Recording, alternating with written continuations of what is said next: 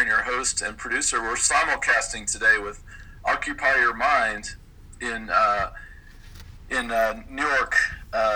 This is the episode we're talking about abolishing government, abolishing the mainstream media for independent media, abolishing politicians, abolishing capitalism, abolishing corporations, and putting ordinary people's power and equality for all meetings in charge.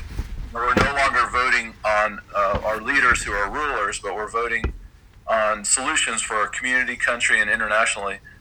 Power of the people. Let's put ordinary people in charge and put small businesses in charge. Today we're interviewing in a simulcast with Maria Kerins, author, writer, musician, actress, filmmaker, guitarist, creative artist, and reluctant activist. She's the podcast host of Occupy Your Mind, and welcome, Maria and Maria. I want to make sure I'm saying her name right, but it's your show. I think the themes of your podcast are very similar to mine, especially with brain blown media. Just trying to get more people to be critical thinkers and truthers and activists, and that's kind of the same category of what I'm about too. So how's it going where you're at? It's going. It's going. It's great to talk to you. And it's nice and sunny here. It's a little chilly because in New York State we get the cold weather in December, but it's nice and sunny, so it feels good. Getting some sun. Well, I guess the breaking news is the entire planet has been. I'm going to coin a new term. I just thought of called sheeple engineered. Engineered sheeple, yes. Sheeple engineered is like a new term. I don't know if anybody's used that before, but by the government and corporate, sinister, tyrannical new world order. This great reset, which is all about centralized. So one of two of the major themes of this podcast that I do is the three words that start with DE: decentralizing, decolonizing, and decluttering our minds and our society. And also, we can get to the good stuff like equalitarianism, equanimity and equable and all these great EQ words, but we're going to have to do a lot of DE words to get to the EQ word. So, right. What's your thought about when you think of the word sheeple engineered? Well, what I was thinking about, actually, something I've been thinking about lately is how the average person is like sheep, in the sense that the average person, I think, is pretty harmless. And that's actually a strength as well as a weakness when you think about it, because it means that most people are pretty nice. And I think most people have pretty good intentions and don't want to take over the world and don't want to harm anybody or see anybody suffer necessarily. And so it's hard for most people to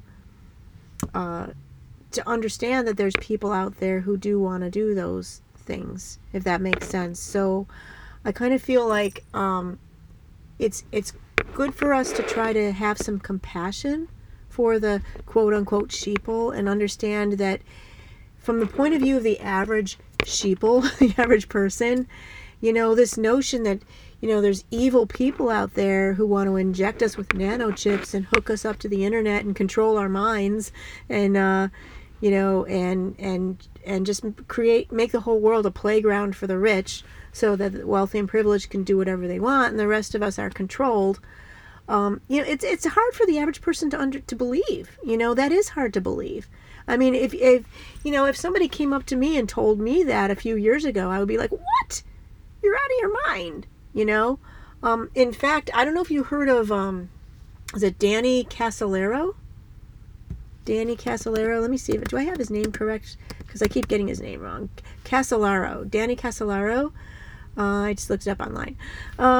Danny Casolaro was a journalist. I think it was back in the 90s.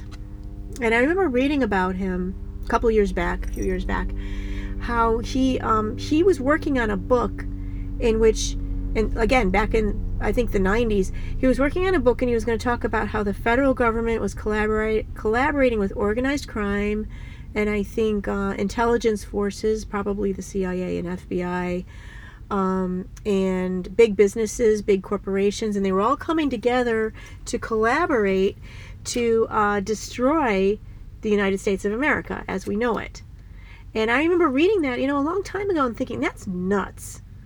Like that was my first thought in my head. That's crazy. The government, the FBI, the CIA, organized crime, big business coming together to destroy the United States. What? And then I read that he was found dead in a bathtub, I think, with slits. Someone had used a razor blade and he bled to death. And his death was ruled as a suicide. And I thought, what? Nobody's going to commit suicide like that. I mean, you how could you possibly get a razor blade and slit your entire body with it? And that was just very, very strange. And that just started me thinking,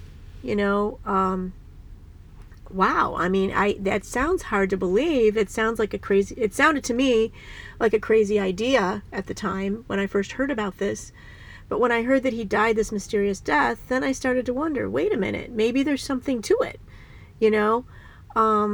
and his death. I just paused it for a second. It looks like, is there a way you can have, it looks like the camera's moving around a lot. Oh, yeah. Okay, yeah. Yeah, let me see. I need to, technical difficulties. Always the technical difficulties. Okay, let me see. I'm just going to try to prop it up here. So one thing I wanted to say about, is that better? Wait, hold on. How about that? Okay, now I think it's steady. Yeah, that's better. Hopefully it stays there. Okay. So the thing about Danny Casolaro, his death is one of many deaths that have been related to the same quote unquote conspiracy. It's called the octopus, and it was called the octopus because it had arms that reached out to all these different entities: the government, organized crime, big business, intelligence forces, octopus, all these different entities coming together to to plot to get away with committing crimes, essentially, and getting power over the people.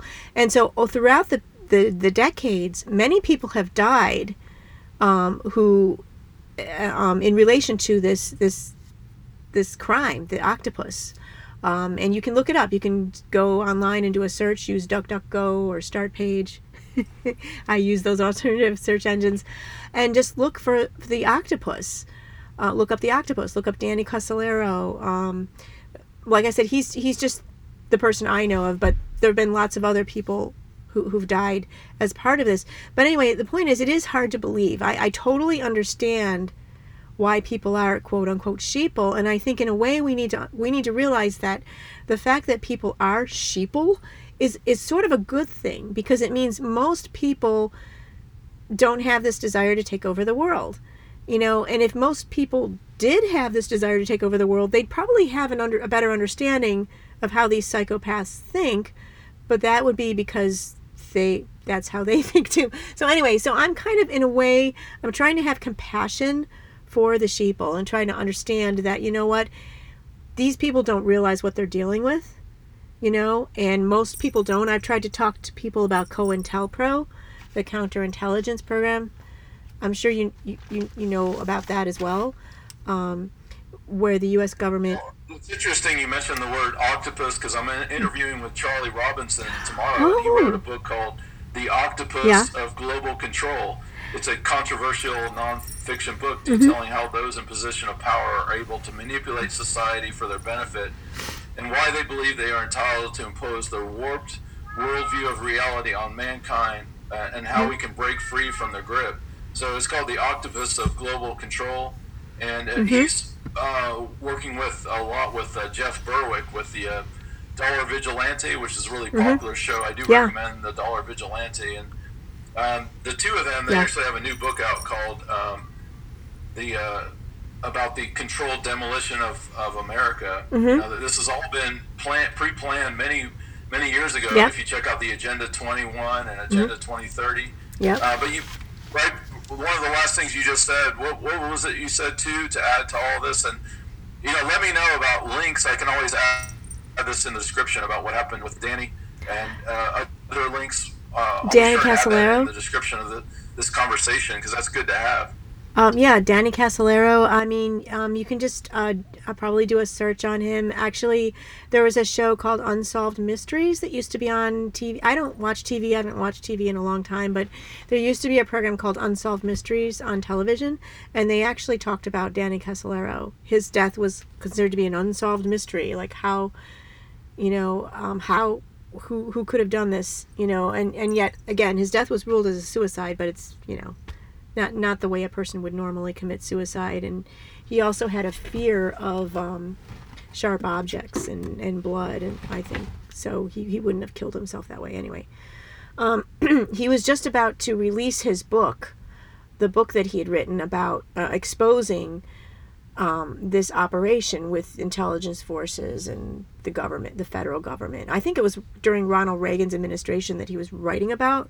So that I think he was writing about that particular time period. But this has been going on for decades, and I don't know if it's the same octopus that Charlie Robinson is writing about. I'm not sure. He might just be using that term, but this octopus plot has been, like I said, it's been going on for decades. So it's a very well-known plot that a lot of people have died mysterious deaths who have uncovered it and found out things about it, and were potential whistleblowers who would just conveniently die before they had a chance to reveal something about it. And the other thing I was mentioning was COINTELPRO. So COINTELPRO was a counterintelligence program is what it stands for. COINTELPRO. So COINTELPRO.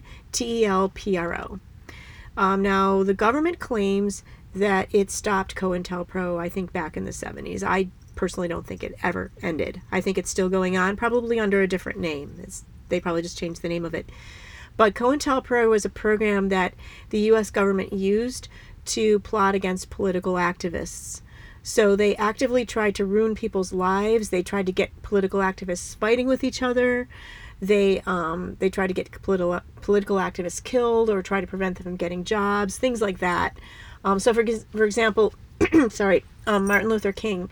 One of the things that I read about Martin Luther King was when he was famous, as part of the COINTELPRO operation, they found out which hotel he was staying in and what his room number was, and they leaked that to the media so that it was announced publicly. Martin Luther King is in town and he's staying in this room at this hotel at this address, because they were hoping somebody would find him and kill him, basically, because they knew that he was controversial and there'd be some crazy person out there who might try to kill him. So they purposely leaked that information to the media so that it would be announced publicly where he was.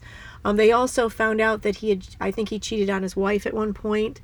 So someone from the FBI sent him a letter saying, we know about the fact you cheated on your wife. We're going to reveal it publicly. We're going to ruin your career, ruin your life. Your wife will leave you. You won't be able to be a minister anymore. And they were trying to drive him to suicide is what they were hoping to do.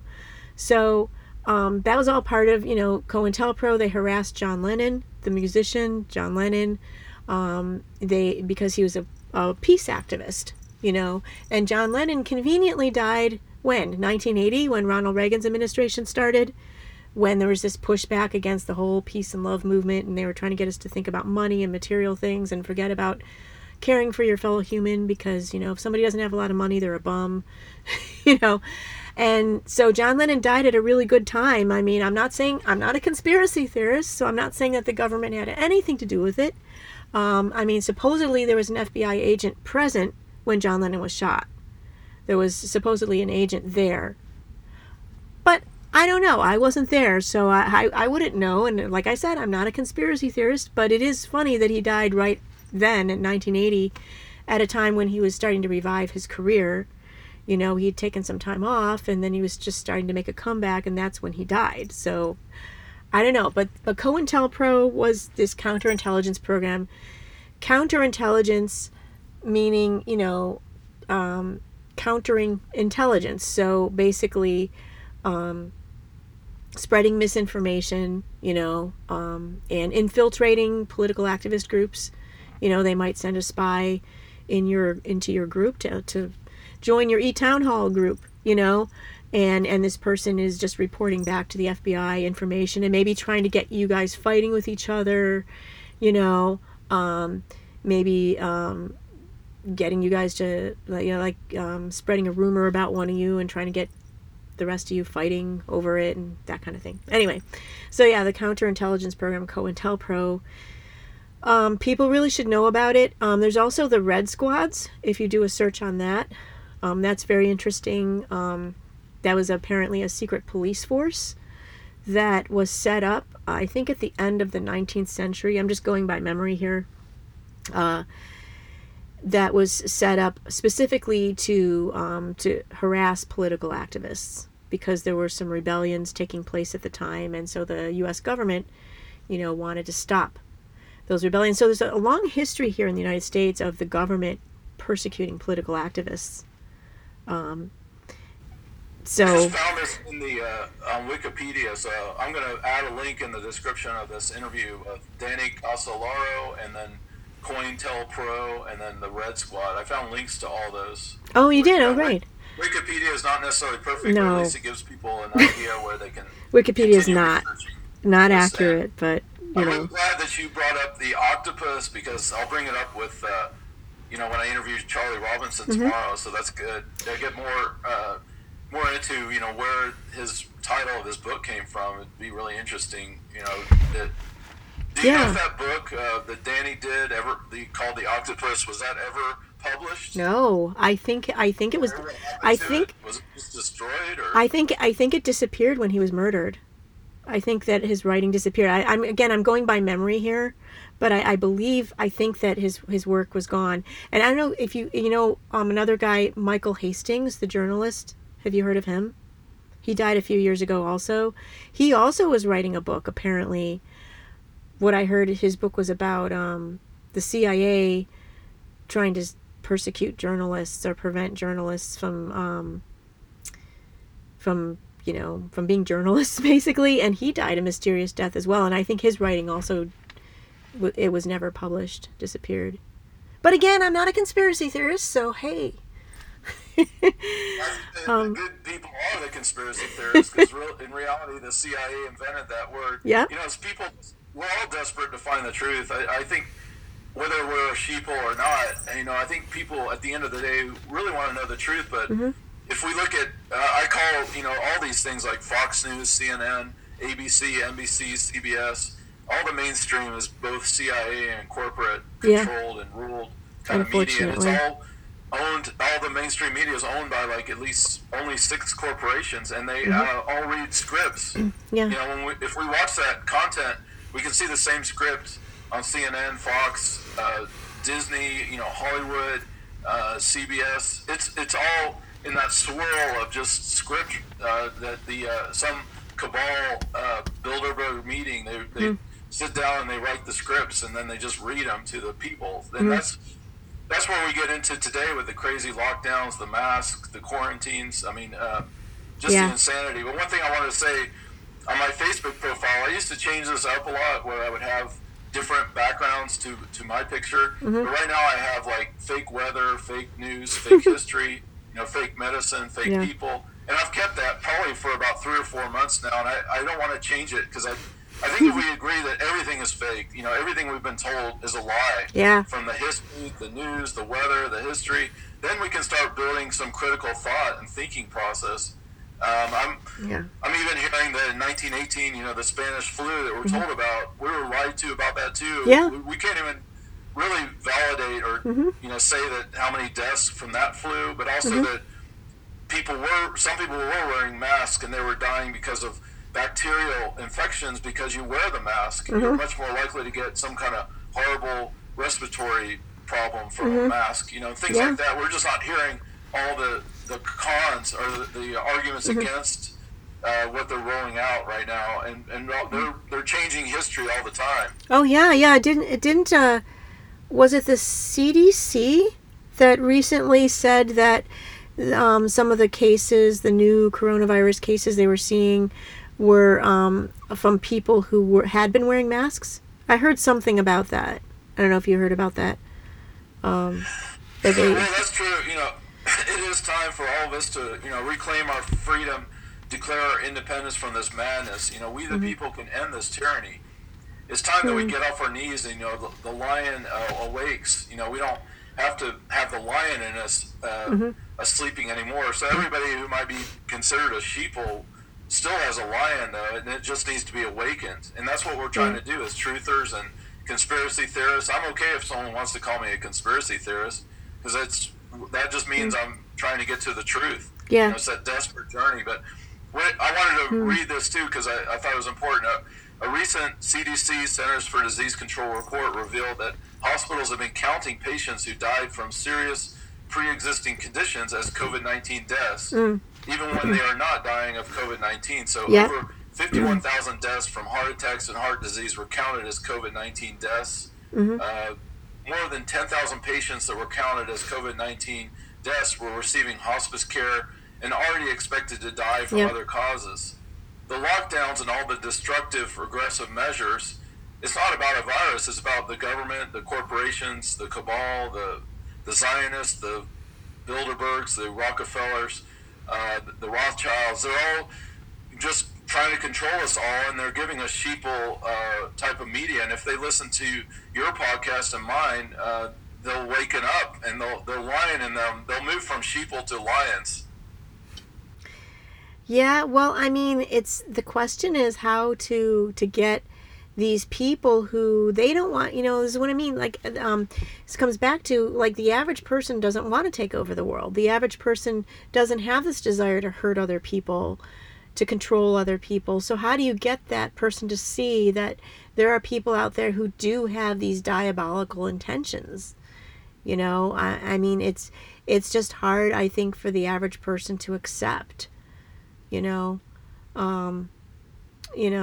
It's our natural tendency, I think, for most of us humans is to think most people are basically good, and it's just hard for us to think, there are these evil, diabolical people out there. I mean, I can't get over it myself, and I just was watching Plandemic 2, part of Plandemic 2 again, because there's a lot of good information in it, in Indoctrination. And, and I was just thinking about Bill Gates. My gosh. Like, why? Why is he doing this? I mean, I just was thinking about it. He's involved in a plot to block the sun, to put chemicals around the sun, to stop climate change.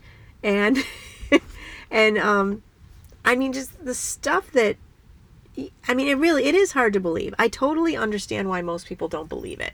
And I understand why people are afraid, but if somebody's out there, if you're out there and you're afraid, you've got to speak out, because you know what?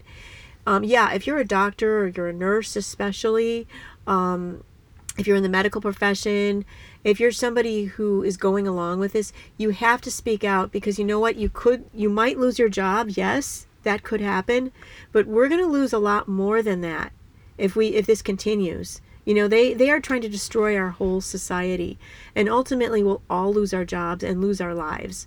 We've just got to speak out, even though we're afraid. We've got to try to stop this, because, I mean, like I said, I'm a reluctant activist. I don't like politics, and I don't want to be active. I just want to strum my guitar and write my poetry. Really, that's really what I want to do. But we have to speak out. We have a duty to our fellow human, to our fellow citizens. We've got to speak out, even though it's scary, even though we might lose our jobs, lose our homes, because at the end of the day, we have to think about why we're here on Earth, and we're only here for a short time, on this planet. And do you really want to spend the rest of your life wearing a mask and being afraid of other people and being socially isolated and living a miserable life? We're here for a short time. We need to enjoy our time here. And so one way I look at it is technology can be used for really good things, but it also can be used for nefarious things. So because like you and I, we wouldn't have met without technology, which is great. I'm glad. And we're very like-minded, similar minds, and we're introducing other people to other like-minded people. You mentioned something really important too, about doctors speaking out. There's a great website I want to promote called AmericasFrontlineDoctors.com. It's AmericasFrontlineDoctors.com, and it's they're empowering patients and physicians with independent evidence-based medicine. And I heard some that includes Dr. Simone Gold, and they're talking about hydroxychloroquine, which is Chloroquine. so there's a lot of good people standing up. That's a great website. I'll put a link in the description for that too, There's because I also, want to, these kinds of groups. yeah, there's also the World Doctors Alliance too. Can with doctors from all over the world, Dr. Schoening, I think, and Dolores Cahill, and just doctors from all over the world. And then there's also the Great Barrington Declaration, which it's controversial because it some people think it doesn't go far enough, and it does talk about placing restrictions on the elderly and the vulnerable and things like that. But I think it's progress. And a lot of, I believe that thousands of doctors and scientists and nurses have signed onto that one. So I think there are doctors and nurses and medical professionals speaking out, but we need more. Yeah, that gives us all hope. And there is a big rally going on today, and they're actually looking to grow this rally. It's called the gist of the website is called theunmasked.net. Okay. And I'm just going to read a brief description of what they're about. They're the most important event of your life. Make freedoms contagious. And it says, are you against the lockdowns, against the masks, against social distancing, against government and tyranny, against the vaccine mandates? It's going on today, Sunday, December 6th in Philadelphia. It's actually going on at the birthplace of American freedom. They're doing a protest in Independence Hall, and it's being streamed live on YouTube, and I was just sharing it, and I'll put a link to that. So some of the featured speakers will be David Icke, Dr. Andrew Kaufman.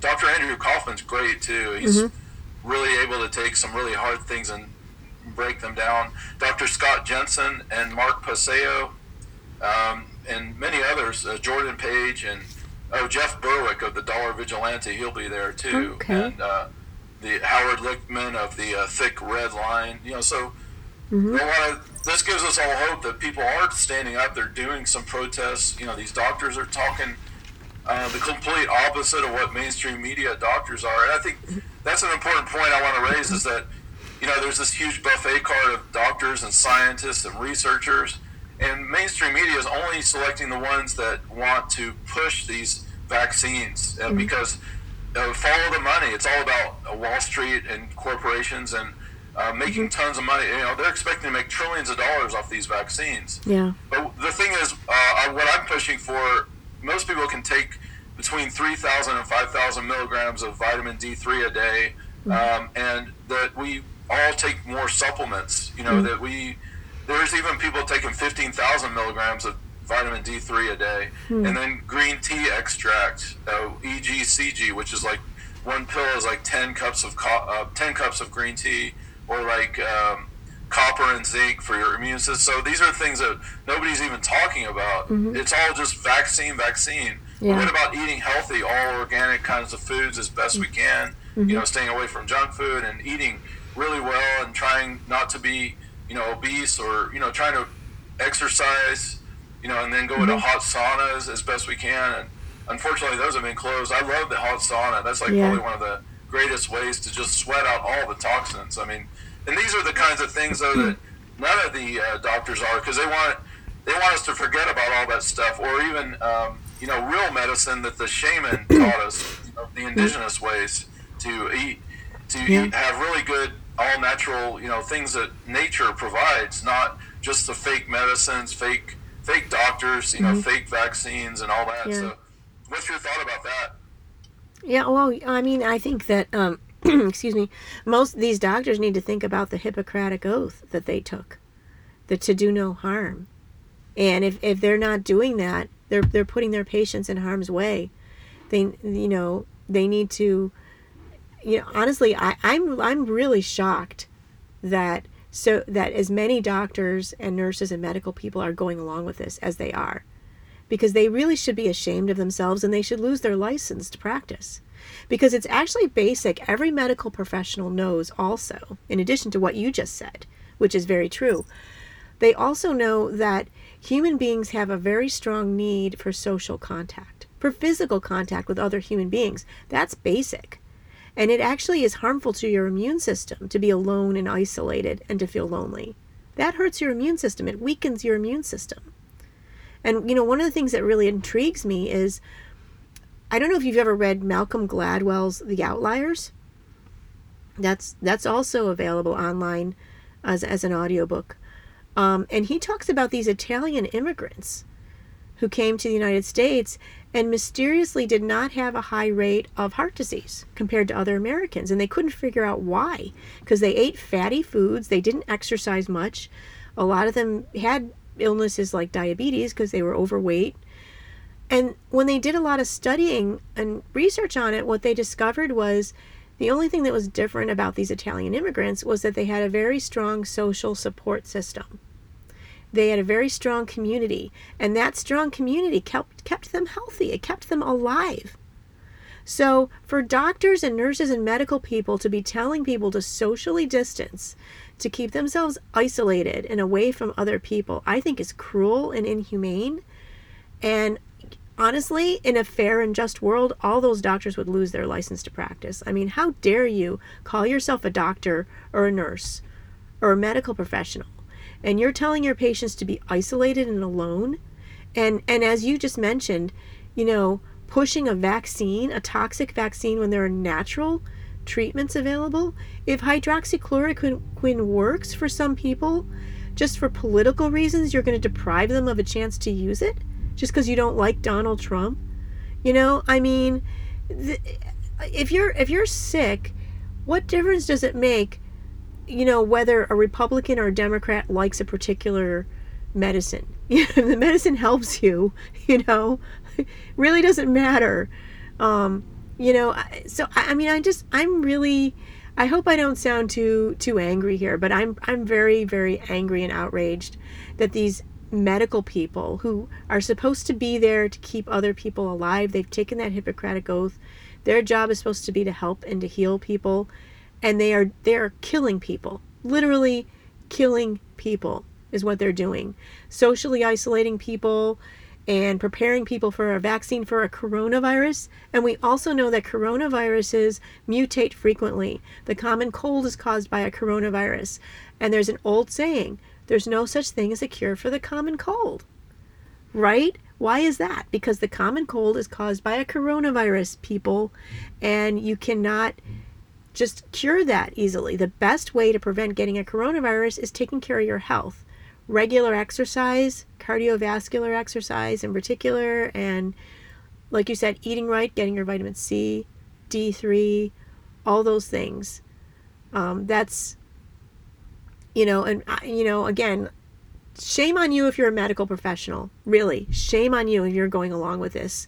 I don't want anyone, I understand people being afraid of losing their jobs. I get that. Believe me, I get scared too because of just even doing a podcast and putting myself out there and talking about this stuff. I worry about who will see it and how that could hurt me, hurt my life, hurt my career, my potential for getting a job and all that. It is scary, but we have a lot more to deal with than that. I mean, I see this as this is like Nazi Germany again.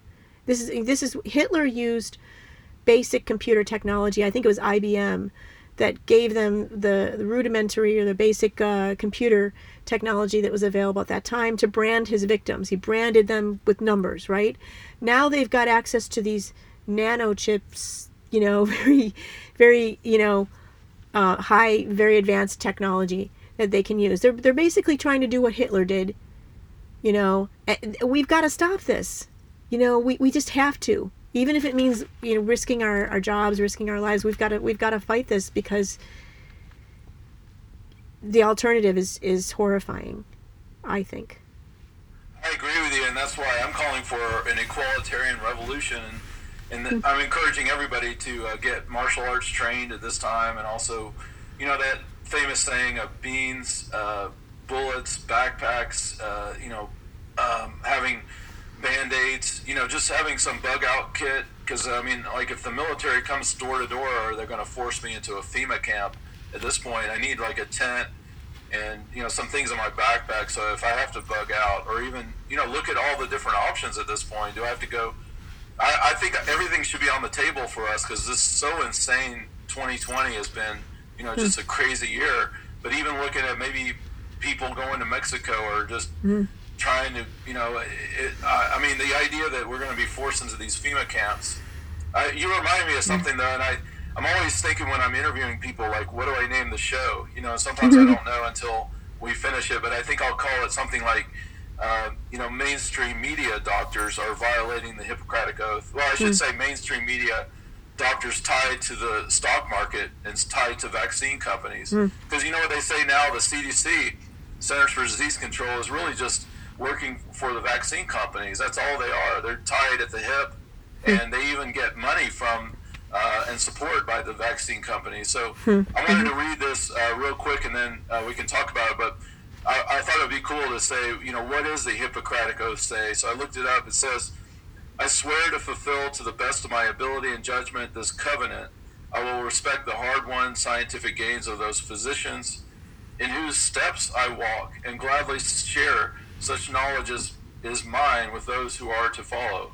So I just read that, the Hippocratic Oath, and it is like, swearing almost like, well, I think of George Carlin, how he thinks it's just a joke that we have to swear on the Bible and hold our right hand up. Why don't we hold our left leg up?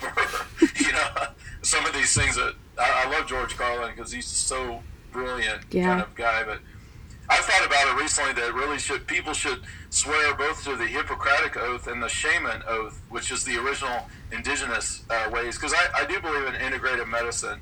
Let's take the best of the West medicine and the East, or the more of the ancient, the indigenous medicines. If we combine the two, it's called integrative medicine. I did a great interview with a doctor who studied under Dr. Andrew Weil, was one of our great doctors. He wrote a lot of really good books about integrative medicine. Let's take the best of, it's not saying the West is bad or the East is bad. It's saying they're both good. They both have good and minuses. Let's take the best of both of those. And make the ultimate thing. So, what do you think of the idea that they should swear an oath to both the Hippocratic Oath and the Shaman Oath of indigenous ways and integrative medicine? Yeah, and it's funny, they've been just attacking natural medicine, haven't they? Because the pharmaceutical companies don't make money off of it. So, anything that's natural. There was a woman who said that she found that she was a doctor and she found that coconut oil helped her husband who had Alzheimer's. It helped to reduce some of his dementia symptoms, so she gave it to him to help him, and she wanted to speak about it at some event, some conference about Alzheimer's, and they wouldn't let her, because it's just coconut oil is something you can just buy at the store, at the supermarket, and so they don't want people to know that it could help them. And then they try to scare people and say, well, coconut oil is saturated fat and it's dangerous. Well, that's true. You do need to limit how much saturated fat you take in, but drugs are dangerous. Pharmaceutical drugs and vaccines are dangerous, much more dangerous than food that you can buy at the store. It's just so funny how they make it appear that, and the same thing with vitamin supplements, that they're dangerous. If you take too many vitamins, you can get sick, and how they try to scare people that way. And that's how they're training people in the medical profession. There are a lot of, when they're training doctors and nurses, they're teaching them those things, that natural medicine is dangerous, and taking too many vitamins, dangerous. Well, it's like walking down the street is dangerous, right? Breathing the air is dangerous. Doing a podcast is dangerous. That's true. It gets so that we're so tyrannical right now that I always like to say, just like what I said, well, let's combine the best of the integrative medicine, from the shaman, the original indigenous, and the Western, more modern medicine, and let's go with that. I also like to always add, for a form of government, and one of my favorite sayings is by Krishnamurti. He says, it's no measure of being healthy or well-adjusted in a profoundly sick society. Right. When he says sick society, he doesn't mean just health-wise. He's talking about all these things, like the tyranny, the idea that we'll get a $3,000 fine when we refuse to wear a mask, or we'll get arrested just because we want to open up our small business, and that just happened in your state recently. There Yeah. was somebody who tried to open up their bar and they got arrested lately, and Yeah. that kind of stuff is happening like crazy. And I wanted to get your thoughts on that. Like, what do you think about all these people being arrested just to open their business? I mean, we never thought we'd see that. I agree with you. It's like we are Nazi Germany in the U.S. now. There's really no difference. And we're like North Korea too. We're just like we're no difference between those. So, what are your thoughts about that?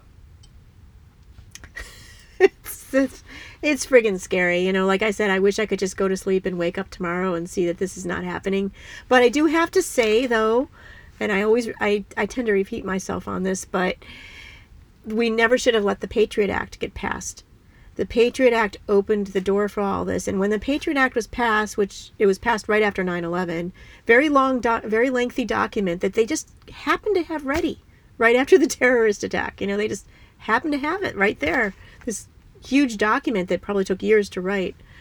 And a lot of people started predicting we're going to end up a totalitarian living in a totalitarian society. People started predicting that. And, the ACLU has a video called the pizza video, which might still be on YouTube. You might be able to find it. I'm going to try and find it and air it on my podcast at some point. But they made this video a long time ago, shortly after 9/11 happened. They made this video where a guy tries to order a pizza and they scan all of his information in the computer at the pizza place, and they say, sir, we see that you're obese and you have heart disease, so we're going to add a fee onto your pizza, and they know all this personal stuff about him. They know everything about him, basically, at the pizza place, and they charge him accordingly. And that's exactly what they're planning on doing. And the ACLU made this video years ago. I had a friend who told me a few years ago, he said, we're going to end up a totalitarian, police state. So like a lot of us knew that at some point this would happen when the Patriot Act was passed. Why? Because the Patriot Act gave the government the right to spy on people without a warrant.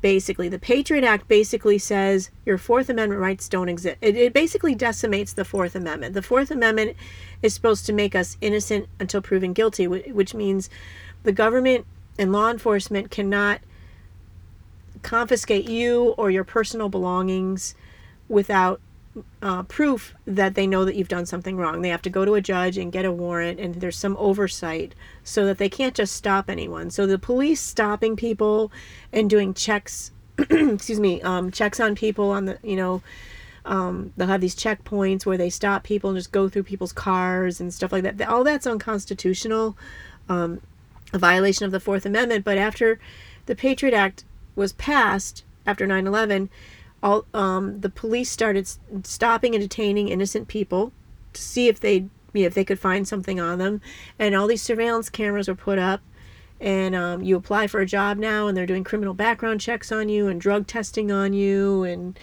all kinds of things, privacy violations. Sometimes they want you to get your fingerprints taken for certain jobs, and like we lost a lot of civil liberties after the Patriot Act was passed. And then there was the National Defense Authorization Act.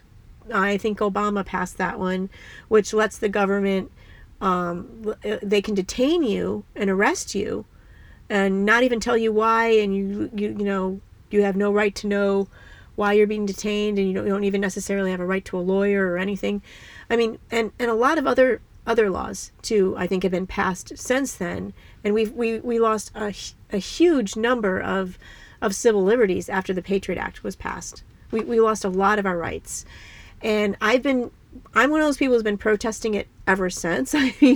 Dating myself, but I've been protesting the Patriot Act since it was passed, and just watching this country decline, in terms of civil liberties since that law was passed. And I keep telling people about it and just repeating myself, but I feel that we need to remember these things, and I think a lot of people have short memories, maybe because people are so distracted by our devices. We're on our smartphone and on our computer or watching TV or whatever, but we need to really be looking around us and be aware of what's happening around us, I think, and maybe try to wean ourselves off of all of these devices, off of our smartphones and things like that, and just be more aware of our surroundings and realize that this country has declined quite a bit since the Patriot Act was passed. And there was a time when we didn't have surveillance cameras all over the streets. And now the plan the World Economic Forum has for us is they're going to use all these surveillance cameras. They're going to put AI in them, and they're going to remotely watch us from those surveillance cameras and check and see if we're keeping a distance from each other. They want to try and force us to physically distance, and they're going to use AI. That's something that I researched online. And that's not a conspiracy theory. They really are working on, there are scientists working on this, developing the AI that they're going to put in all these surveillance cameras on our public streets so they can spy on us and make sure that we're not standing near each other. And you have to ask, why are they doing that? I mean, I think the pandemic's pretty much over, you know, if it ever even really existed. But so, I mean, I guess they just want us to stay this way forever, you know, keeping a physical distance from each other. Well, I mean, I truly believe that it's 7 billion depopulation, that the intent of the cabal, like I mentioned, the Bilderbergs, the Council of 13, you know, the royal families, the Vatican, the Zionists, the Rockefellers, the Rothschilds, the Bilderbergs, they want to remove 7 billion people. And, you know, that's why we're seeing the chemtrails, these direct energy weapons. You know, some of the recent wildfires in California, you can research it yourself, but a lot of people are saying that wasn't just a wildfire. Some of the cars, like the way the metal melted in the car when the fire came through, was not by a wildfire, it was by some kind of energy, direct energy. Really? So there's a lot of that. People need to wake up and realize that the government and the mainstream media is not here. They're not trying to help us. They're trying to, you know, really depopulate us all. So, I mean, it's a very grim, sobering, you know, reality, but, you know, we can't win this revolution unless we truly know who the enemy is. And I guess that's part of it, is that, you know, the left and the right can unite. One of the themes of this E-Town Halls is that, you know, it's both the Democrat and Republican are corrupt parties. In fact, all the leaders of the Democrat and Republican party should be in jail right now, in my opinion. Just incarcerate them all. And, you know, both whether it's Trump or Biden, they're left and right wing birds of the same, they're the wings of the same exact bird. They're answering to the corporate overlords and the Bilderbergs and the Rockefellers, the Zionists. You know, they wouldn't get those positions if they weren't in lockstep. One of the things I want to call out Trump, you know, he didn't veto the Patriot Act. He didn't veto the NDAA. You mentioned the Patriot Act and also the NDAA and many other things were horrible. And I do recommend Corbett Report. I'll put a link to it. He did a great analysis of 9/11. That was all a scam. 9/11 was just in a long list of scams. You know, that World Trade Center building number 7 was not hit by an airplane. It was demolished. I mean, how else could it just fall down? I mean, the whole building looked exactly like a demolition act on it. Corbett Report is another great guy, and he's influenced me a lot. He's another one to check out. He does great work about that. But, you know, I guess it's hard for us to accept that, but I think we have to. And we have to get past normalcy bias. I was just, that's one of the hardest things that we have to deal with as trying to wake people up is, you know, apathy, denial, and normalcy bias, which normalcy bias is a cognitive bias which leads people to disbelieve or minimize threat warnings. Consequently, individuals underestimate the likelihood of a disaster when it might affect them and its potential adverse effects. So normalcy bias is like, you know, that's exactly what people who train in the military, they're trained to no longer think normal because they have to like crawl under this barbed wire and get shot at with live bullet. Usually they use live ammunition, like shooting over their head, you know, to destroy their normalcy bias. Because what if someone is in a war conflict? There's nothing normal about it. So this idea, though, that so many people just want to go along, watch the Netflix, play the video games, you know, do that, you know, just turn off, and they want to hold on to their normalcy bias. They're going to hold on and on until there's a knock on the door one day, and it's a FEMA camp person saying, "Hey, we want you in the van. You know, you're out of here." So that's exactly what happened in Nazi Germany.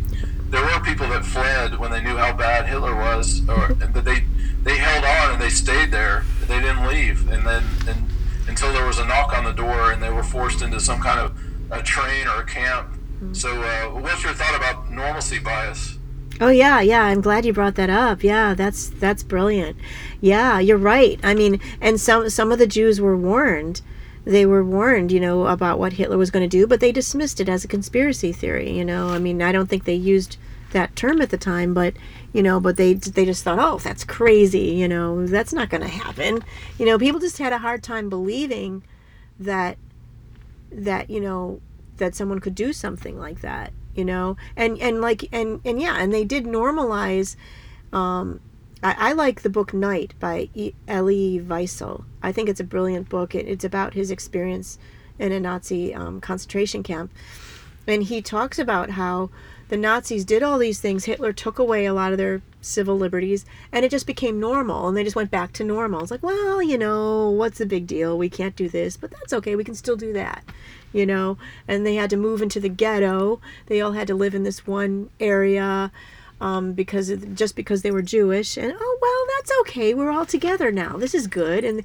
And they tried to make it normal, and they actually tried to make the most of it and tried to be positive about it. But the problem with that is they weren't facing up to the real danger, and there were opportunities when they could have actually all gotten together and maybe found a way to thwart the Nazis, because they'd been warned that the Nazis were going to come in and do what they planned on doing, but they just didn't heed the warnings. And there's a few people who I think who did leave the country to get away, but a lot of people just didn't want to believe it. And I think that's human nature, unfortunately. I think most people really do have a hard time believing in quote unquote conspiracy theories. It's just hard for the average person to believe that there are people who would do such horrible things. And somehow we've got to try to get them to see that, yes, there are bad people in the world. I'm sorry. And we have to stop them, and we can stop them. The thing about bullies is that they seem really intimidating, but when you stand up and you're very assertive and you tell them, no, get out of here, they will leave. And that's what happened here, actually, in Buffalo, New York. I don't know if you heard, but there were some small business owners who got together, and they were having a meeting to talk about what to do about the fact that Cuomo was going to shut down New York again. And the sheriff's department showed up. So the sheriffs showed up. And they actually, the small business owners kicked them out. They said, this is private property. You have no right to be here. Get a warrant if you need to come back here. And they literally kicked out the sheriff. They all ganged up on him and said, get out, get out, get out, get out, and chased them out. And the sheriffs, and you can watch the video online. And I think it's on timwalton.tv. I believe, Tim Walton, TIMWALTON.tv. I believe, if I'm remembering correctly. So they just basically chased the sheriff's department out and said, get out. But then I think, they might have slapped the business owner with a fine after that. I don't know what happened with that. But you can talk back to bullies. Bullies always seem really intimidating and scary. And that's what they do, is they use fear on their victims. But they're actually afraid. Bullies are insecure and afraid deep down inside. That's why they use this fear. So, if you stand up to them very assertively and say, get out, a lot of times, most of the time, they will, And so we can do that, but we have to come together and stop fighting with each other over partisan politics, Democrat versus Republican, liberal versus conservative. I just wish I could get people to stop with those labels, because we really need to, we're going to disagree on other things, definitely, but we need to all come together on this issue of freedom and just put aside our other differences and not argue about these other things, and just focus on the fact that we all do want freedom, right? We all want to be able to walk down the street without putting a face diaper in front of us, and we want to be able to get close to each other, because that's what human beings need. We need closeness. And yeah, that's my take on that one. Sorry if I'm talking too much. And that's one of the many themes of the e-town halls, that, we're living in this dystopia time where it's like, I feel like our society is worse than Hunger Games or some of those Hollywood movies that were really scary. But, we're being forced against our will into this abusive, gaslighting, tyrannical, you mentioned bully too, relationship with the trillionaires, the billionaires, the Bill Gates of hell, the Rockefellers, the Bilderbergs, Rothschilds, Zionists. Jeff Bezos of Amazon, the sinister cabal government and corporations. One of the theme of equalitarian revolution in e-town halls is that we meet up at the Sage Warrior Temple in San Francisco, and I might even go there next year and get martial arts training. We're going to need a lot of numbers to do this, but we're really pushing for Occupy Forever. It's not just occupy for a little bit and then we leave. We're going to have to do some. It's dire times now. It's a real revolution that we need. There's no more about reform and that's one of the things that even I agree with Bernie Sanders, but he was still wanting to work within this so broken and disturbed system that he really should have been pushing for a revolution. But just to bring it started over. But we're calling to abolish politicians, abolish political parties, and replace them with councils, town halls, meetings. You raised a really good point, though, that a lot of different good causes and revolutions have been hijacked and they've been sabotaged and psyopted. I think that's always a good point to bring up. Is what we try to do with e-town halls is to make it as pure as possible. And I have been holding these meetings for 8 months now, on and off with people from all over the world who want this. It's also called anarchy. It's called direct democracy. It's called libertarian. It's called even communism. It's taking the best of all these terms and having an optimal society by alleviating suffering, increasing compassion, and making sure that everybody on the planet is self-actualized. I think if I could wave a magic wand, I would want all 7 billion people on the planet to have martial arts training for like 10 years, and I would also want everybody on the planet to be self-actualized. Those would be the two things if I had that as that power of a magic wand and wishes. And one of the things we're really pushing for, too, is that there should be no higher power or authority than individuals' sovereignty. There should be no higher power or authority than community sovereignty. And then we can collaborate on how to support our shared common areas, that we all share. The air, the water, the land, the food, the plants, the animals, nature, and climate. These are the kinds of themes, that really nobody in Belgium or Netherlands should be telling anybody here in the U.S. what to do. From the world, nobody in the United Nations should be telling us what to do. In fact, we need to abolish the United Nations within indigenous nations and go back to the original ways when we had these kinds of things that E-Town Halls is talking about. Take back Turtle Island. That's the original name for Canada, Mexico, and the U.S. Go back to the original ways. And so these are all the kinds of themes that I try to promote on the E-Town Halls podcast. It's a great idea. I don't know like how we could even do it. I think it's important with a movement though to be very specific in what your goals are and focus on what those goals are so that it'll be harder for somebody to get you fighting with each other.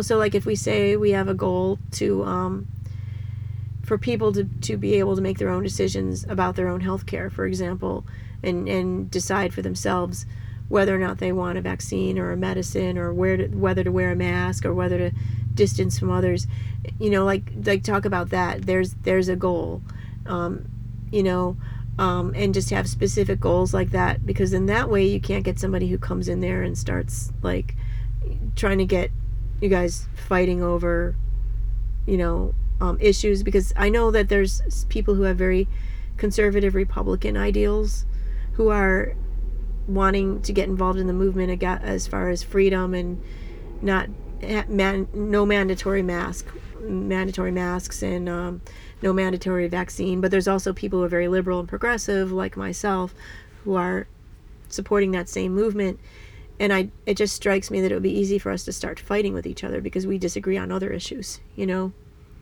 So that's one concern I have, is I think we need to really try to focus on what our goals are so that doesn't happen. Because I actually had a discussion with somebody who is a Republican, about these issues with the mandatory mask and things like that. And we agree on those things, but he started bringing up equality and started telling me he doesn't believe in equality.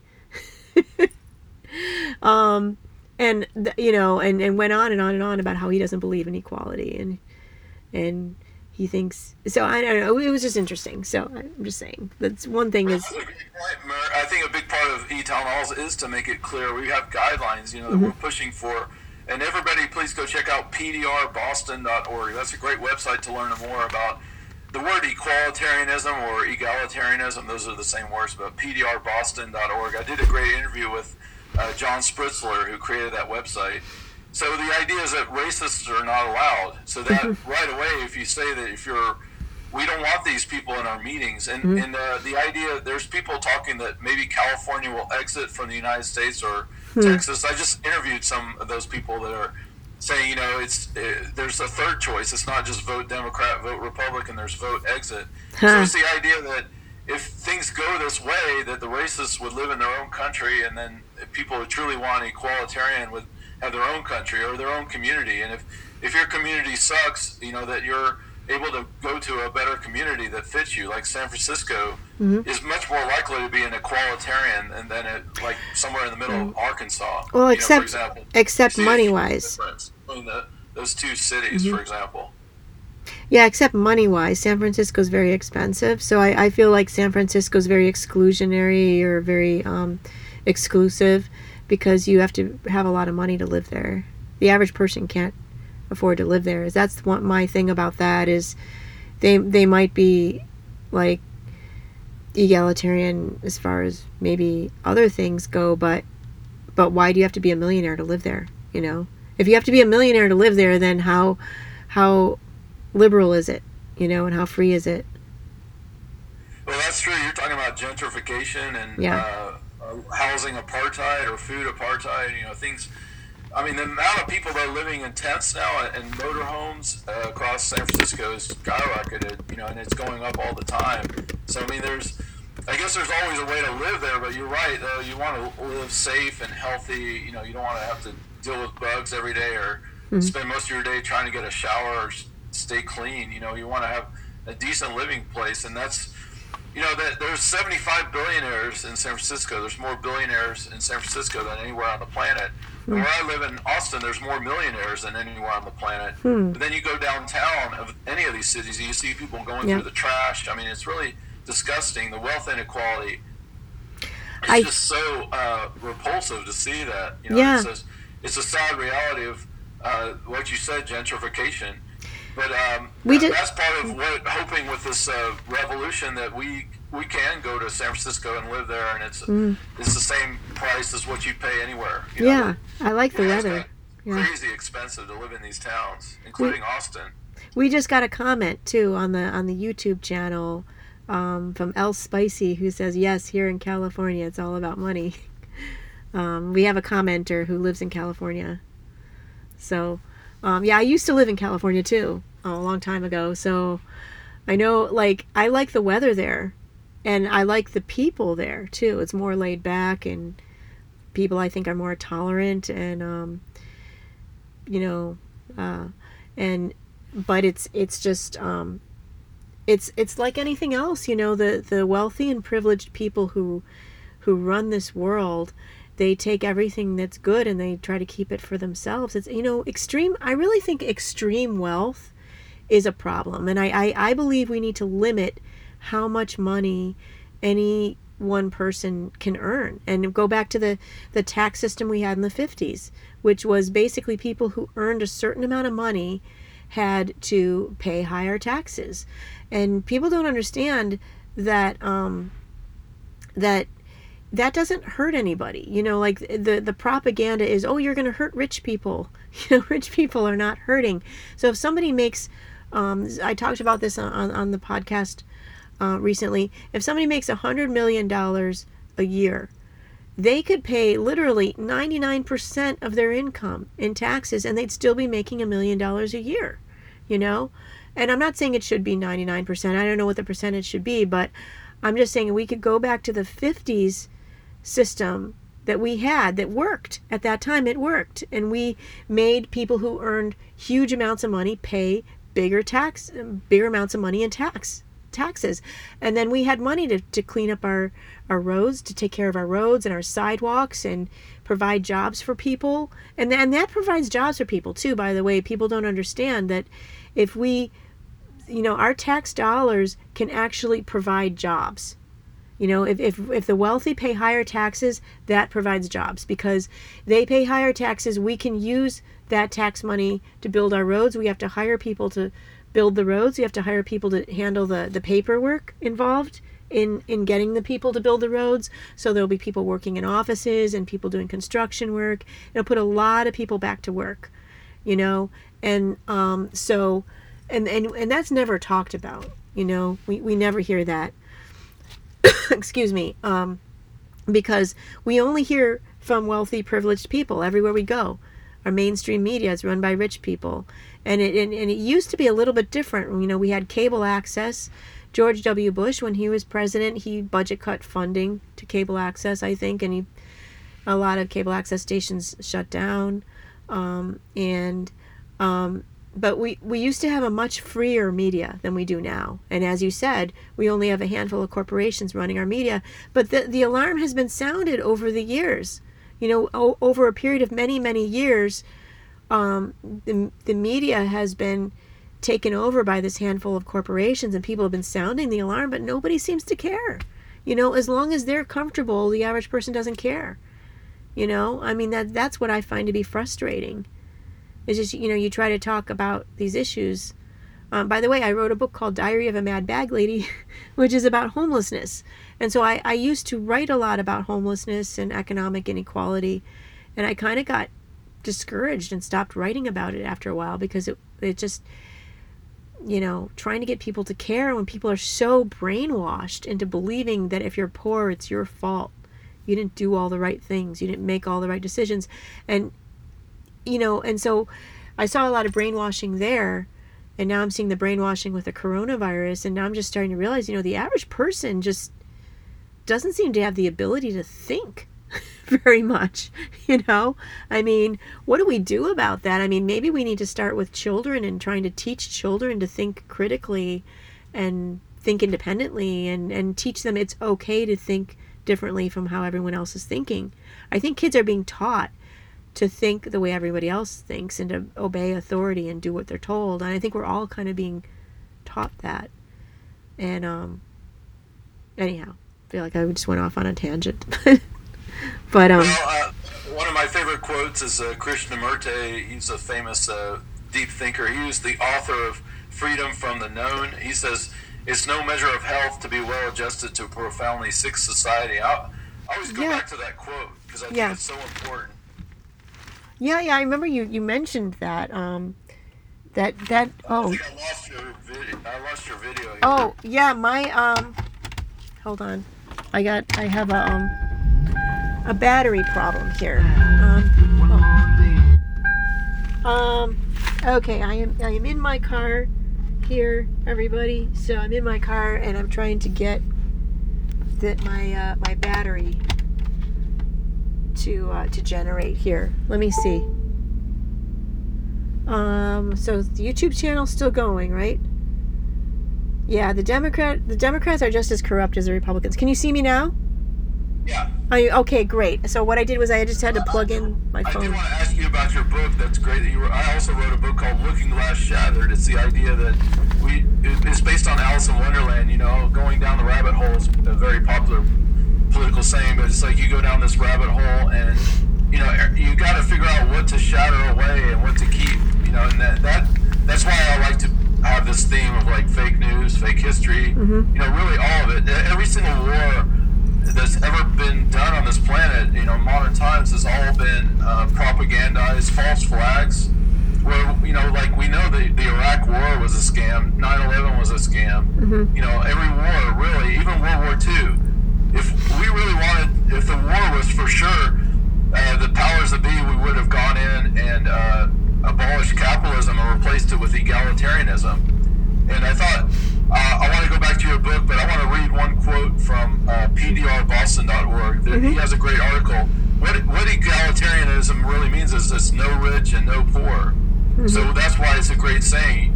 Not only do you have no extreme wealthy, but you have nobody in poverty. So there's an article, I just want to read a little bit here. Sure. It says, "Why have no rich and no poor?" And it says, "A society with some rich and some poor is a class society, one based on class inequality.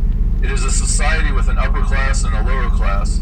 The very worst thing about a class society is that the upper class has to treat the lower class like dirt. The upper class must do this in order to make lower class people know their place, to make lower class people internalize the notion that they are an inferior lot that does not deserve to enjoy the life the way upper class people do, and to accept their position at the bottom of an unequal society where they must unquestioningly do what they are told by their betters, the upper class folks. To better understand why the upper class must treat ordinary people like dirt, do this. Read the many specific examples below of how the rich treat us like dirt, and imagine what would happen if the rich did not do these kinds of things. Imagine what would happen if the rich upper class treated ordinary people with the same respect and dignity as they treat their fellow upper class members. Imagine that Jeff Bezos of Amazon, Bill Gates of Foundation, and those kinds of people fully accepted and acted on the idea that ordinary people deserve to live in homes just as nice as theirs, in neighborhoods just as nice as theirs, and have meals and vacations just as nice as theirs, and have health care and entertainment just as nice as theirs, and have their children attend schools just as nice as the ones their own children attend, and never be lied to by a mass media, and never be induced to kill innocent people or be killed in foreign lands. Imagine such a world. How long do you think it would remain a world in which a tiny class of people, at the expense of all others, enjoys enormous wealth and power and privilege? Today's oppression creates a chronic stress that creates sickness and shorter life, as discussed here, and it's a chronic stress that's caused by one's job or poverty that impairs the immune response, because there's so many shitty jobs on the planet. And this depression also causes additional serious illness, shorter life, as discussed. Big farm dollars increase the risk of dangerous pandemics because it's more profitable to do so. So anyway, that if lower class people were treated with the full dignity and respect that upper class people take for granted as their due, then before long the upper class would be in serious trouble. Lower class people would begin to question even more than they do already, which is a lot, why society is so unequal, with the privileged few lording over or controlling everybody else. So that's there's more to it. It's a great article, but you really get the sense. Yeah. These are some thoughts and ideas that a lot of people need to seriously think about. Like what makes these billionaires and trillionaires so great? It wasn't hard work. They're just opportunists. I know a lot of true stories about people like Bill Gates or Jeff Bezos. They screwed over people to get to where they were. It wasn't about hard work, and they were born into a better situation with more connections and things to get to that higher level. And so it's really just, capitalism is not about hard work, it's about oppressing everybody to get to the top. And Bezos has like 132 billion. He could take like 20 billion and just start homeless shelters, for example, or really help people. But I want to go back to your book and some of the themes of your book that you want to, what inspired you to write the book.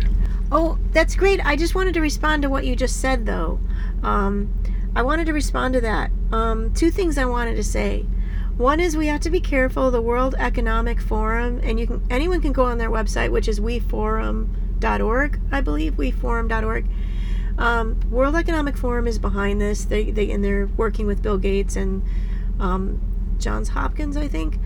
And they're trying to make it look like they are helping people. They're going to try and make it look like they are going to address climate change and poverty and things like that. So we have to be careful. They're going to try to make it look like they're going to solve this problem of inequality by taking away our property and making us all equal, even though that's not really what's going to happen. So I just think we have to be really mindful of that. And the other thing too I wanted to say is that this extreme inequality, because we've allowed this to happen by not taxing the rich, by getting rid of that system which taxed the rich, we've developed this extreme inequality, and that's what's caused people like Bill Gates to get the power he has, and the World Economic Forum and all that. That's what's caused that power to develop, because we've allowed that extreme wealth to accumulate. We didn't have to let that happen, and we can stop it. We can change our tax laws and make them pay higher taxes. But when you have that extreme inequality, you're going to end up having this group of people who thinks they're better than everyone else. Because if you give too much to one person, and too little to another, the person with a lot is going to start looking down on the person with little. So some of that is created by the system that we created. And I think it's good to know that, because then that gives us more power, more control. And that pretty much is what my book is about. It's based on a journal I kept when I was homeless. So it's kind of a crazy book. It's called Diary of a Mad Bag Lady. So it's my ranting and raving is based on a journal I kept. So it's writing about what my experience of being homeless was like, and trying to educate people on the fact that our society is creating homelessness. Because if you look at animals aren't homeless, right? Unless people make them homeless. Animals can just live off the land, and create their own, build their homes off of the earth.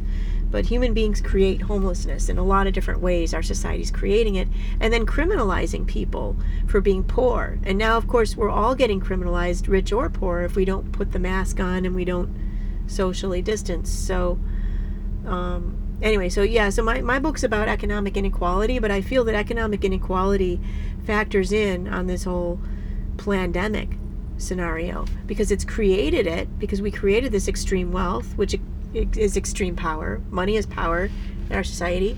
So economic inequality created this extreme power, and I think that it also created this arrogance that they have. People like Bill Gates, very, very arrogant people. They think because they have so much money and power that they're better and they know better than us. And the guy who runs the World Economic Forum, we're going to save the world. We're going to help the world by controlling you because we know more than you, and, they just think they can microchip us, hook us up to supercomputers or to the internet, because they know more than we do. And they can control us. They can keep us from committing crimes. Isn't that nice? They can keep you from killing someone. They can keep you from breaking into somebody's house. They'll have you nanochipped. And they'll control your behavior. I think that's what some of them might be thinking. Well, what's your book about? It's horrible dystopia, because not only that, it's like we could have these social credits. The idea, like, if we refuse the vaccine or we refuse the mainstream media, that our social credit score will go down, and then we can't get groceries or anything for basic survival. So I think what's happening with, when we say wealth, another way to say income inequality or wealth inequality is the caste systems. I think that's another way to look at it, which can be even a more apparent way. That there's people in different castes, the higher caste and then the lower caste. And, like in India, which the real name is Bharat, the original name for India, that's the indigenous name. It was in India. It's just like Turtle Island is where we're having a conversation on Turtle Island. But the whole, ideas of, Bharat, and, they talk about these untouchables in Bharat. These are the people that their whole entire life, and not only that, all their children will just be cleaning shit, and they actually don't even wear any protection. They're literally handling shit every day, from the higher classes. And that's, not only are they stuck in that caste, and they're called untouchables, they're stuck with it forever. And that's kind of the same thing with people who are homeless. I mean, more likely if they have children, they'll be more likely, or if you're living in the ghetto or the projects, you're more likely to do that. And I've also had homeless experiences. I've lived in 4 homeless shelters, and I don't know if I'd be doing this talk show and being so passionate as an activist if I didn't have to go through this, because I came from like more of a middle class family, and I had jobs for a long time, really good money. And then when I ran out of money though, and I had to pitch a tent or live under the street, or not even having a tent, or just having to wait it out, when it's raining outside, and you're just wait hopeful for the next day because you just want to get through that day. I've had some experiences like that, and then I realized that there is a dystopia America if you have little or no money and you show up to a town, you don't know anybody, you have no couches to crash on, and you have to sleep out in the woods or sleep on the pavement, because our society doesn't do anything to help. We could learn a lot from the Denmark, Netherlands, and Norway.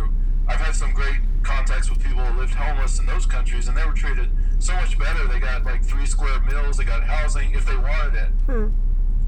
You remind me of a really good YouTube channel I like to promote. You can just find it. It's called Invisible People. It's got Oh, yeah. 829,000 subscribers, and I'm looking at it right now. But it's great. It's Invisible Stories. It's all about documenting people who are homeless or living that way. And we desperately need like a homeless bill of rights in this country. Yeah. I prefer the word unhoused, just like I don't like the word illegal alien. It's really undocumented. So I think a better way to say is unhoused or undocumented. People that are struggling. These are better words, but having a bill of rights, a human bill of rights, and a homeless bill of rights. These are the kinds of things we desperately need right now. What are your thoughts about that? Yeah, that's a great idea. Yeah, that's a great idea. I definitely think, but the homeless bill of rights would be like human bill of rights. I mean, the rights that we all should have, right? Universal human rights. As humans that go beyond what's in our Constitution or our legal bill of rights. I mean, we all as human beings should have a right to a decent place to live and enough food to eat, and the right to choose what food we eat too. The food that is offered to low income people is terrible, and it takes money to buy organic food or healthy food. It tends to be more expensive, right? So, and the Nazis used that too on their prisoners. They gave them bad food that did not contain enough nutrition. That was one of their strategies, And that also brings me to another thought I had is I would like it if we could start. I think we need to start sustainable communities where we get together with like-minded people, because if they take us to a cashless society, which is what they want to do, and I don't know if they're going to get away with it or not, but if they do take us to a cashless society, we're pretty screwed, aren't we? But if we start our own independent communities, we can have our own cash system, our own monetary system, our own food system, growing our own food. Because I was on Children's Health Defense, their website. That's a good site to go on to, Children's Health Defense, I think, .org. And they were saying that part of the plan on the part of these evil people who've taken over the world is they want to get us eating their frankenfood, their fake food that is filled with chemicals. They don't want us to be able to get access to healthy, nutritious food. And I was also connecting all this too, and I was thinking, connecting the dots and thinking about how Bill Gates is helping to fund this research they're doing where they want to put chemicals around the sun to block the sun. And I was thinking maybe part of their plan, since they want to block the sun, is to keep us from going outside and interacting with nature, because they want to destroy nature. Basically, they want to block the sun, so they're going to destroy nature. So maybe they're trying to, get us detached from nature, and detached from each other, of course.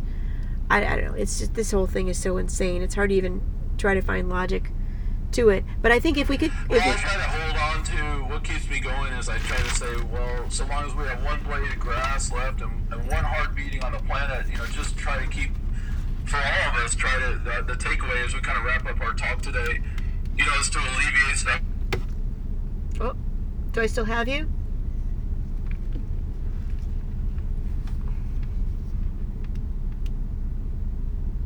Can you hear me? I can't hear you.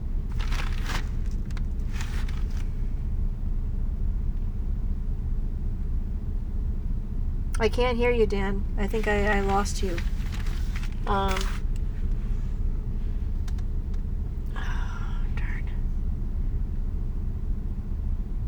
I lost you, Dan. Oh, you're back. You're back. Okay. I think that was on my end because my phone battery started to go out and I had to plug it in. So, okay. So, yeah, I think kind of a good conclusion, while we have one blade of grass and, hearts beating, let's see how we can all do things like the Buy Nothing groups that are very popular on Facebook. You can probably find one locally or create one if it doesn't exist. And it's just people sharing things and the ideas that you don't have to just go and buy and sell. And I guess as both of us have had homeless experiences, so we know that the U.S. can be a dystopia if you end up in that situation. And definitely. Well, I lost you again. Dan, I've lost you. I can't hear you. Technical difficulties.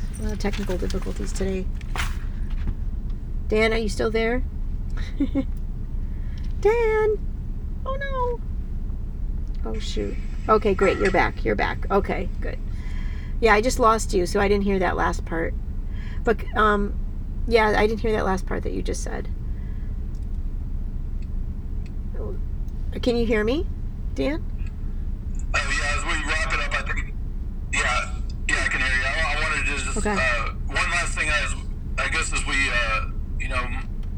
as we kind of wrap it up, to try to stay positive as best we can, hope for the best. And that everything we've talked about today, when it comes to dystopia, we hope it doesn't come true, but we also need to be aware of what the worst, could be. So, Yeah. What are some of your conclusions as we wrap it up today? And I'd like to make this into a series, like maybe at least once a month we can catch up. Oh, that'd be But also, awesome. I'll let you know about e-town halls, because that's like a real thing. I mean, all we need is like thousands or even millions of people on these e-town halls excited about it. And we're talking about abolishing politicians and abolishing political parties and putting ordinary people's, where we can vote. We're no longer voting on a person, but we're voting directly on a solution for our community, country, and internationally. So I'll let you know about those meetings, because we really do need a lot of people, but we need a lot of diversity too. We need a lot of people from all different backgrounds, African Americans, LGBTQ, Black Lives Matter. I do believe that equalitarian revolution is the best way to solve Black Lives Matter, because it gets everybody excited. It's saying we're all serfs and slaves, all 99% of us. And go check out the last interview I did with Grandmaster Shower. He's got the Sage Warrior Temple, and we're calling everybody to meet in San Francisco and get trained. And we need lots and lots of people. I mean, hopefully thousands of people will show up at the Sage Warrior Temple and say, hey, I'm ready to do this revolution. But we don't, it's not just hazardly doing it in the streets. It's a lot of coordination, a lot of planning, a lot of training, that we wouldn't just haphazardly do something like this. We would need people to really look at each other as sisters and brothers in the streets and really protect each other and really love each other in this in these days. But we can win this, but it's going to take huge numbers. I mean, it's going to take thousands and if not millions of people, but all with the same mindset. And I think the greatest type of revolution is an equalitarian, or which is also egalitarian revolution. So as we sum it up here, what are some of your conclusions and thoughts of what we've covered today? Okay, well, on that note, one thing I do want to add is there's a responsibility that we have in that too. And that means, if we want a democratic society, that means that we, the people, need to get involved in creating our own policies and creating our own decisions. And so we need to be ready to step up to the plate and start thinking about solutions and being ready and willing to take current events seriously and to get involved.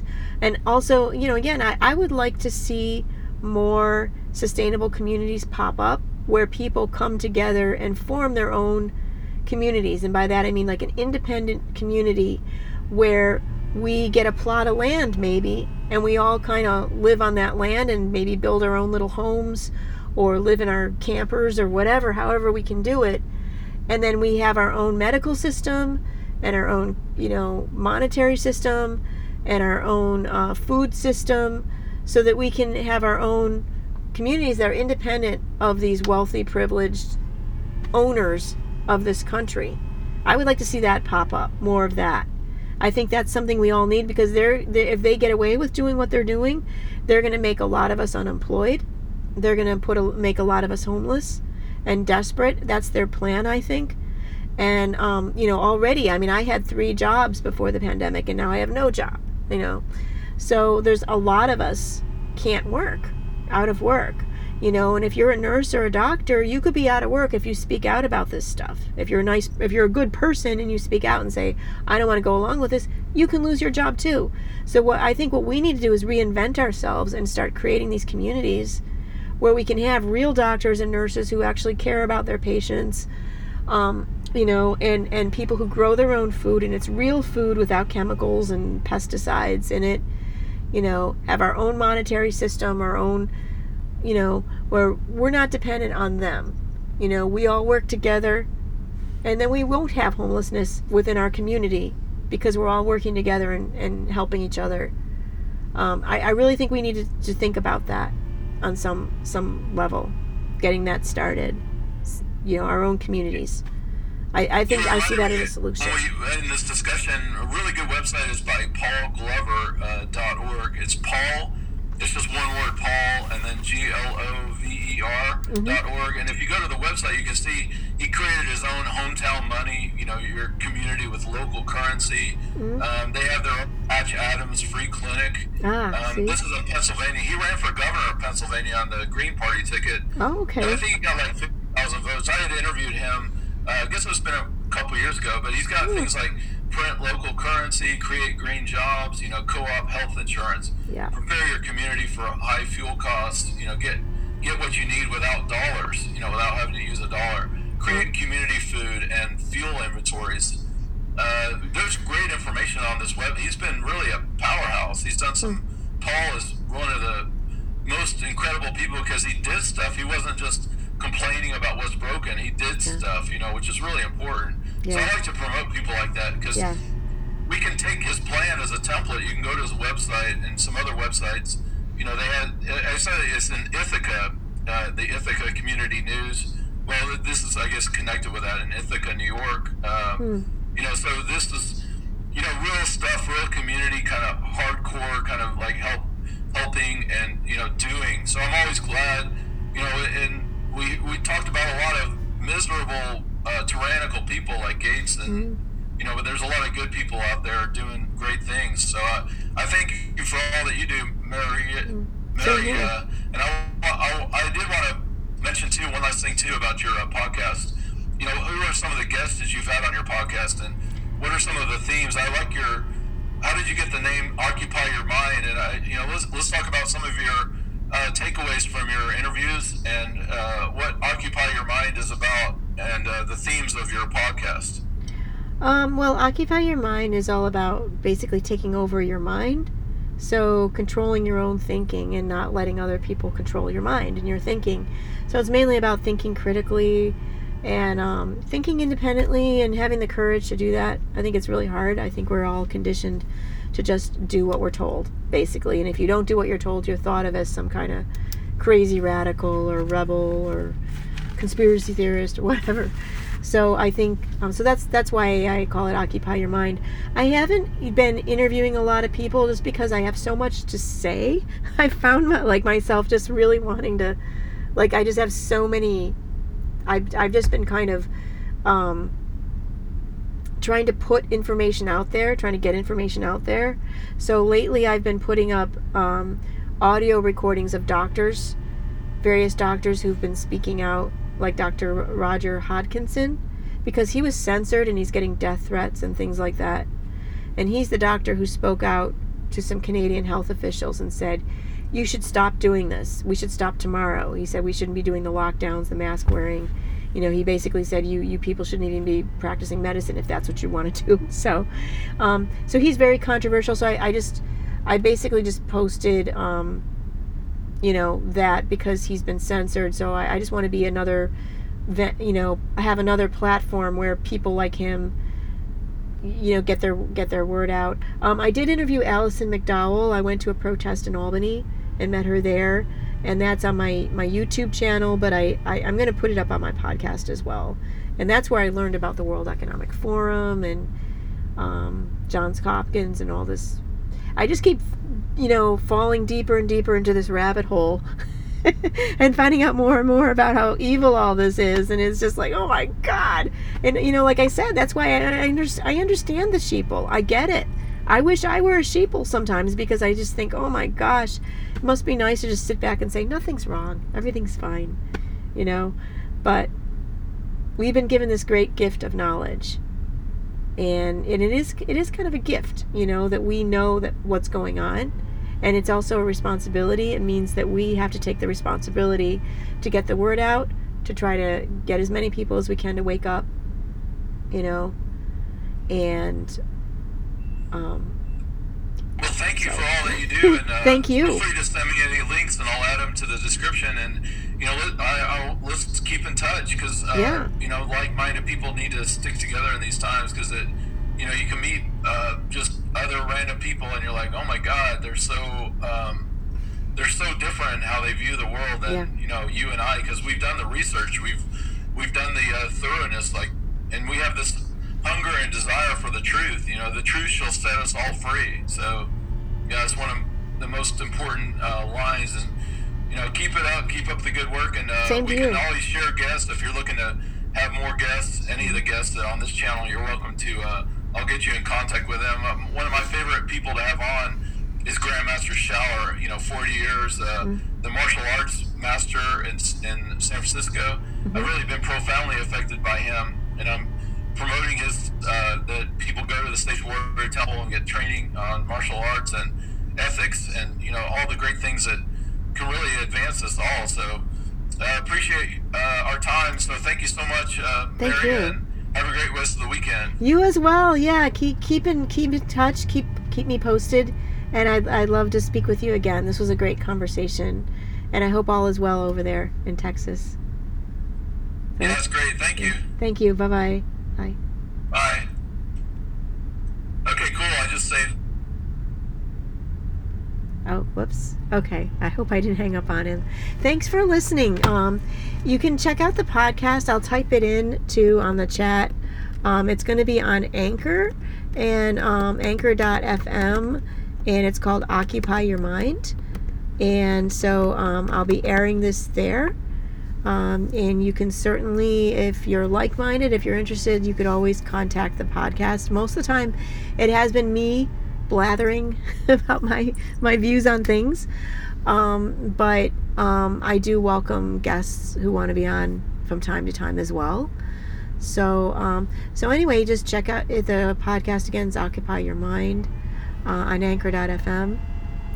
And I'm also going to be, I also post, lately I've been posting doctors' interviews because I think that might convince people. Thank you so much for listening, and have a great rest of your day. I'm going to write this down. And as I say in my podcast, have a great rest of your day. Have a great rest of your week. Have a great rest of your life. Stay happy. Stay sane. And turn off that TV set and look around you. Keep in contact with the world around you, and try to stay aware of what's real, because what you see on TV is not real, and that was just created by people who want to manipulate you. But if you look around you, around your environment, that's real. So try to stay sane, stay happy, take care of your mental and physical health, and occupy your mind, and have a good one. So I'm gonna sign out. Thanks again, everybody, for listening.